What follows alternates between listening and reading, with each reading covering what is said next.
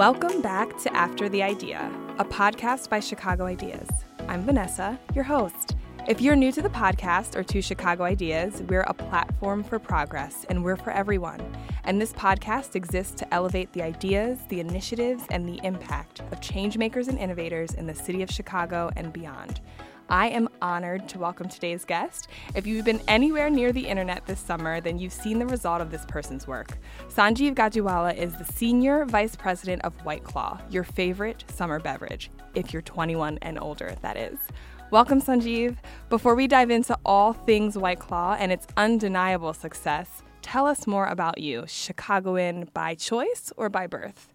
Kind of by birth and by choice. I grew up in the suburbs of Chicago and was born and raised out there. I went to school in Washington, D.C. and lived in L.A. for a little while, but Chicago has been home and will be home. Amazing. I love it here. I love it here, too. I am a Chicagoan by choice. I've lived here for 7 years, and I feel like it's going to be home for a while, so I hear that. So White Claw is owned by Mark Anthony Brands, which is the creator of another adult beverage you may be familiar with, Mike's Hard Lemonade. Mike's Hard is a partner of Chicago Ideas and helps us bring experiences to our Radical Creators Group, which is a cohort in our member community comprised of impact-driven individuals destined to leave their mark on this city. You can learn more about that at chicagoideas.com/radical-creators. Sanjeev, tell us more about your time at Mike's Hard Lemonade leading up to when White Claw was put on the table. Yeah, sure. I've been at Mike's Hard Lemonade now almost 8 years, and it's been an unbelievable company to work for. I think what we do as a company, and the reason I was attracted to being there, was that we're trying to be change agents in a beer category that's basically filled with yellow lager, and the idea of flavor is adding a lime to your drink. Working for a company like Mike's that's been bringing flavor to life for, over 40 years now around the world was really exciting. Yeah. And as we thought about, launching White Claw in 2016, we felt like we were really onto something that was special. And I would say the last 3 or 4 years have just been an unbelievable experience, and we're overwhelmed and incredibly gratified by just the love that consumers have for the product. And I mean, an experience for you all as a team, but also as us as consumers. Like, just watching it has been amazing, speaking myself as a marketer and also as just a person who buys products. So I would say that over the past few years, and specifically for me this summer, I saw the explosion. Hard seltzers hit the scene, and it feels like White Claw is leading that charge.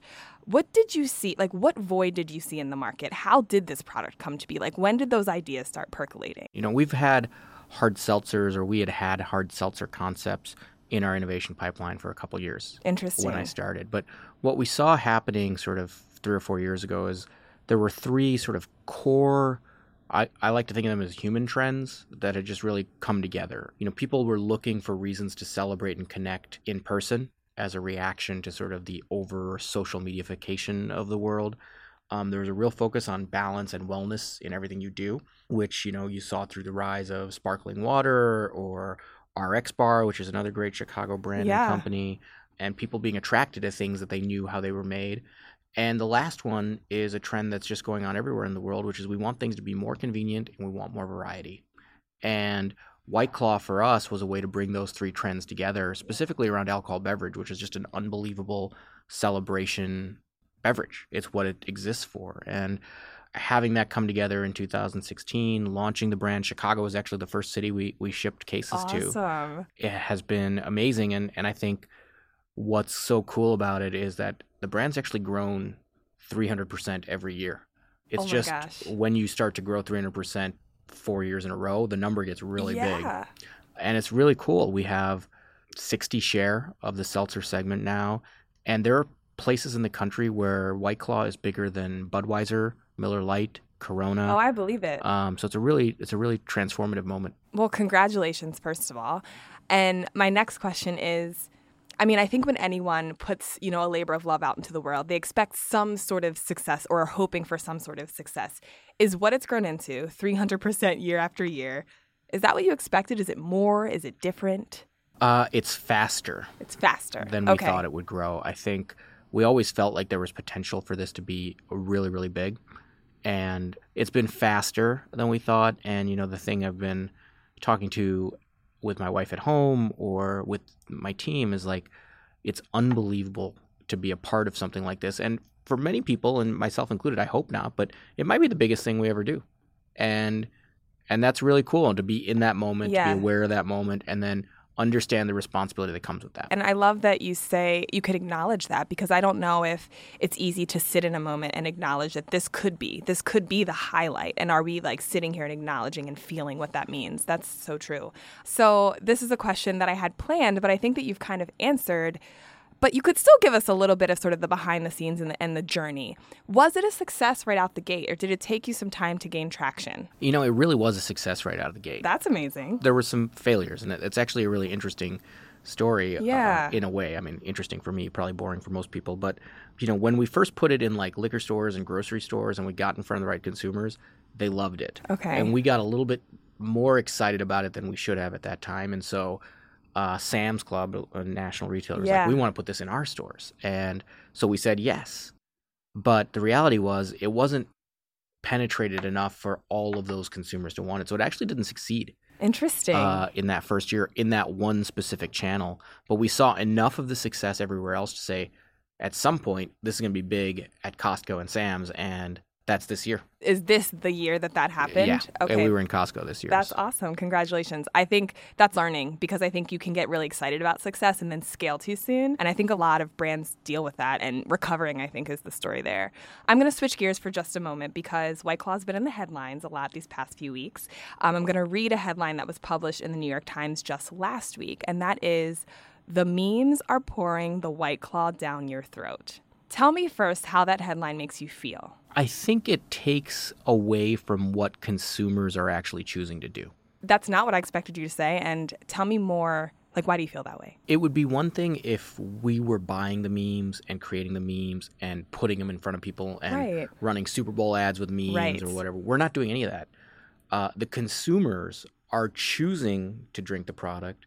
They're having so much fun with it that they're creating their own memes. And those memes are just spreading like wildfire. Yeah. And it's awesome to see, but the only people pouring White Claw down their throats are the people buying White Claw and then making memes about it. Right. That's so true. It leads me to my favorite quote of yours from that piece, which is that you're not interested in forcing yourself into the conversation. You're just happy that you're in it. You're happy that you are a part of the conversation that your consumers are having, you as in the brand. Yeah, I think, you know, one of the things for me is, as a social media user myself, I hate when a brand forces its way into what I'm doing online. I was going to ask you about that. And I think it's really true. Like, I'm on Facebook for a specific reason. I'm on Instagram for a specific reason. And for sure, there are times when I want a brand to be a part of what I'm doing on social. If I'm on Instagram, I like seeing, you know, new sneakers or a restaurant or whatever.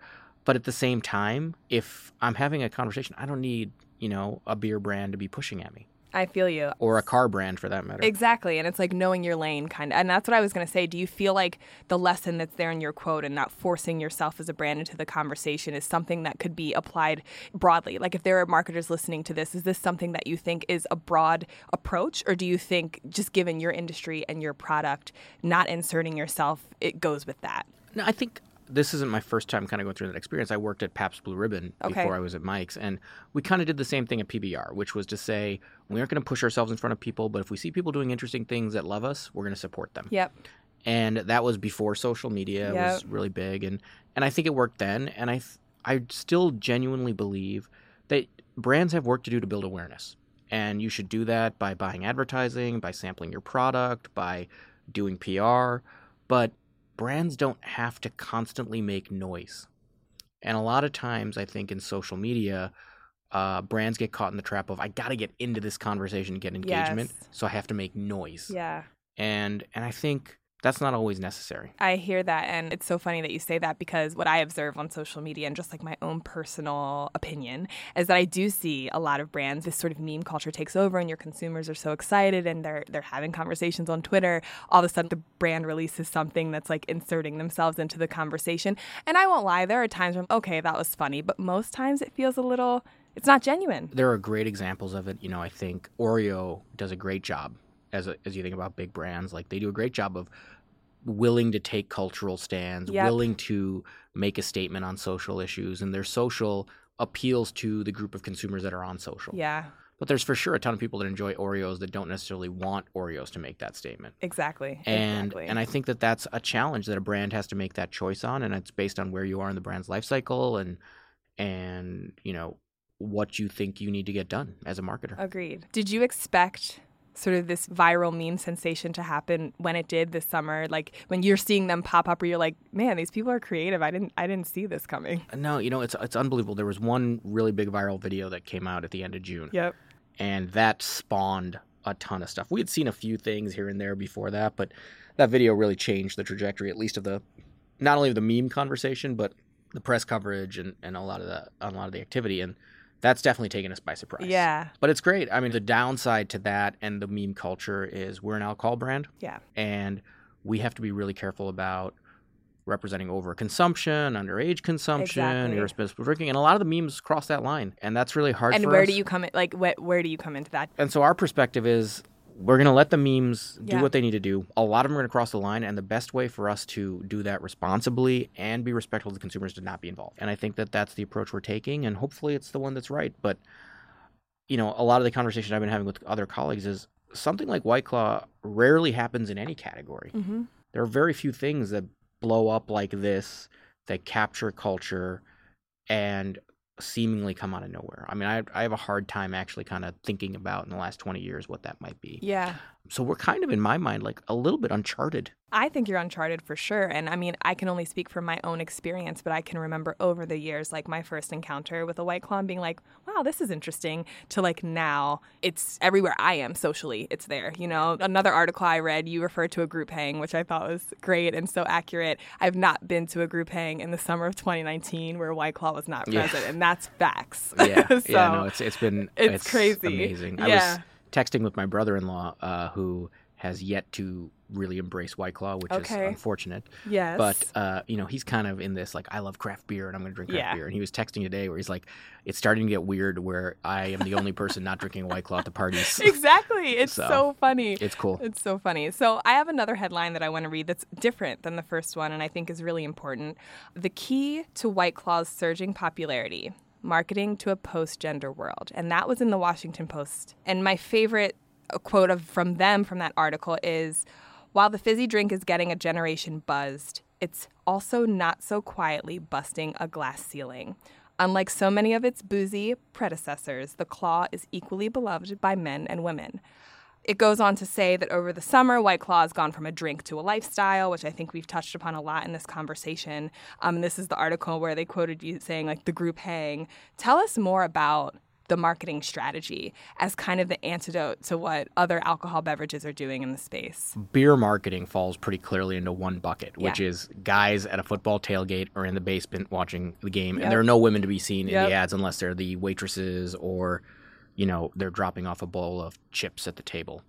And wine marketing and other alcohol beverage marketing is always like a dinner party where women are preparing something in the kitchen. And it's just sort of like, in my mind, a really antiquated way to look at the world. I do all the cooking in my house. Right. My husband does all the cooking in my house. Right. So I enjoy a glass of wine and I hang out with a lot of different people. Yeah. And it's not as political as like Me Too or being woke, but it's as you think about how masculinity and gender codes have changed so dramatically over the last 5 or 6 years, it's really hard to authentically come back and say to consumers, this is what it should look like. So when we started, we said, we just want to talk about our product. Right. And we know it fits in people's lives because people are drinking and people are celebrating. So how can we authentically show the celebration without focusing so much on what people look like and how they act, but focusing on what we think the product is?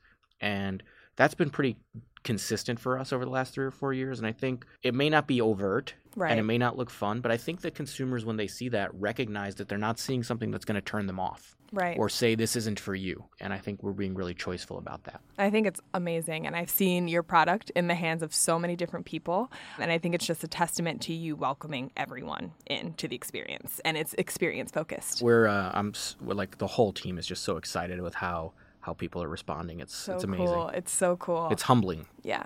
So we've talked a bunch about this. I've seen it in articles. I've even said it today. White Claw is the drink of the summer. But summer's coming to a close. So when you developed White Claw, Was it developed to be a summer drink, or do you foresee it having seasonal staying power, or are you okay with the seasonality of the beverage? The truth is, people drink more in the summer than they do in the winter. Facts. That's just reality. Right. So there rarely is a drink of the winter or the drink Right. of the spring or a Right. drink of a fall, That's right? fair. It's when people drink.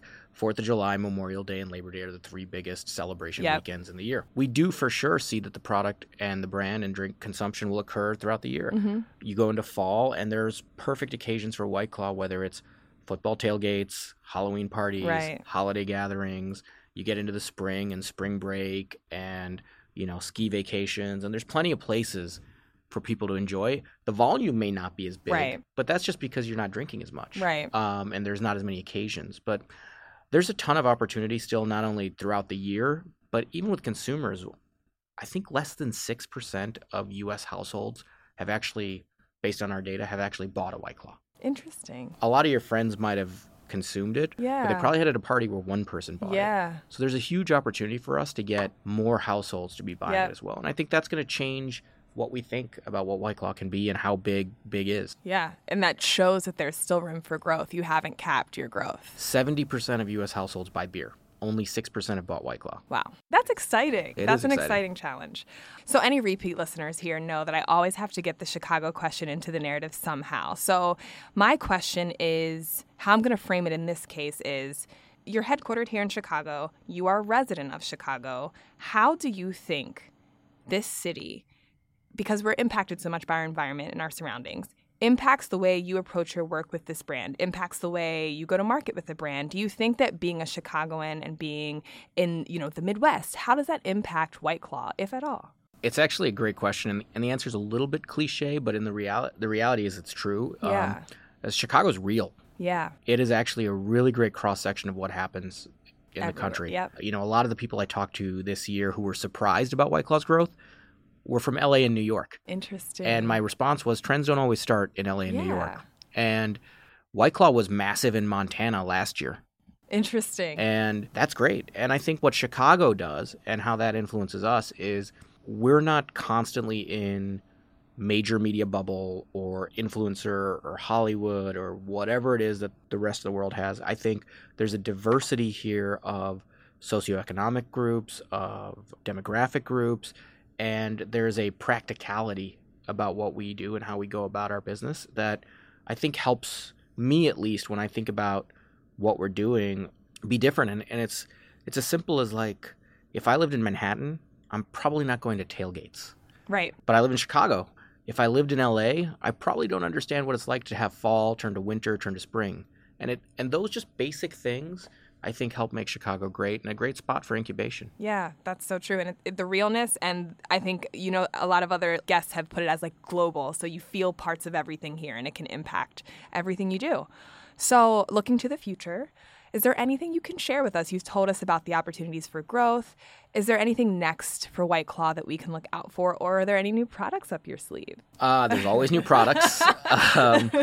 There's always new products. I think that the real challenge for us right now, and there are a couple articles on it, like the growth has outpaced our capacity. Yeah, are you guys really? That's a real problem. Is that real? Because I'm like, is this real or is this like a I wish viral it was fake. Interesting. But we've been allocating products since last September. So when you talk about exploding, it's been going on for about 12 months.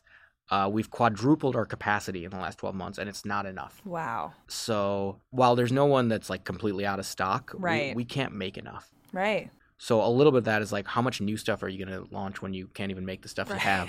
Right.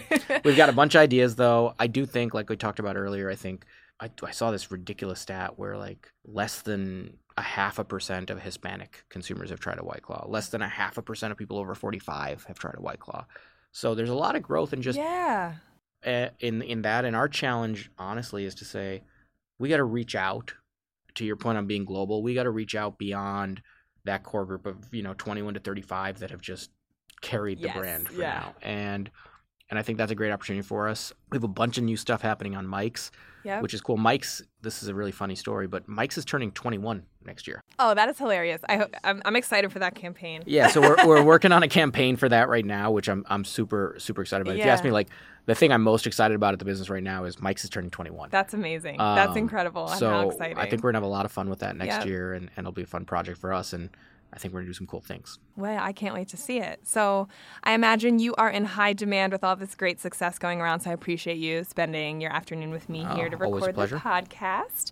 Where is the best, how do folks keep up with White Claw? They just keep their eyes open? What's the next step for people now? Because I'm sure you have a bunch of fans that you're reaching people today, probably. Yeah. I mean, our social is always a great place to see what's happening, and we'll talk about new products. You can find where to buy our stuff online. I think we're going to add a function next year where you can actually see which stores have it and what it costs, nice. Which will be really cool. That will be great. So that's probably the best place. Okay. But, happy to always stop by the Radical Creators gang and tell them what's going on too. Exactly. And anyone can apply to join Radical Creators, and you can see more of White Claw and more of Sanjeev. I mean, they let me in, so they'll let anyone in.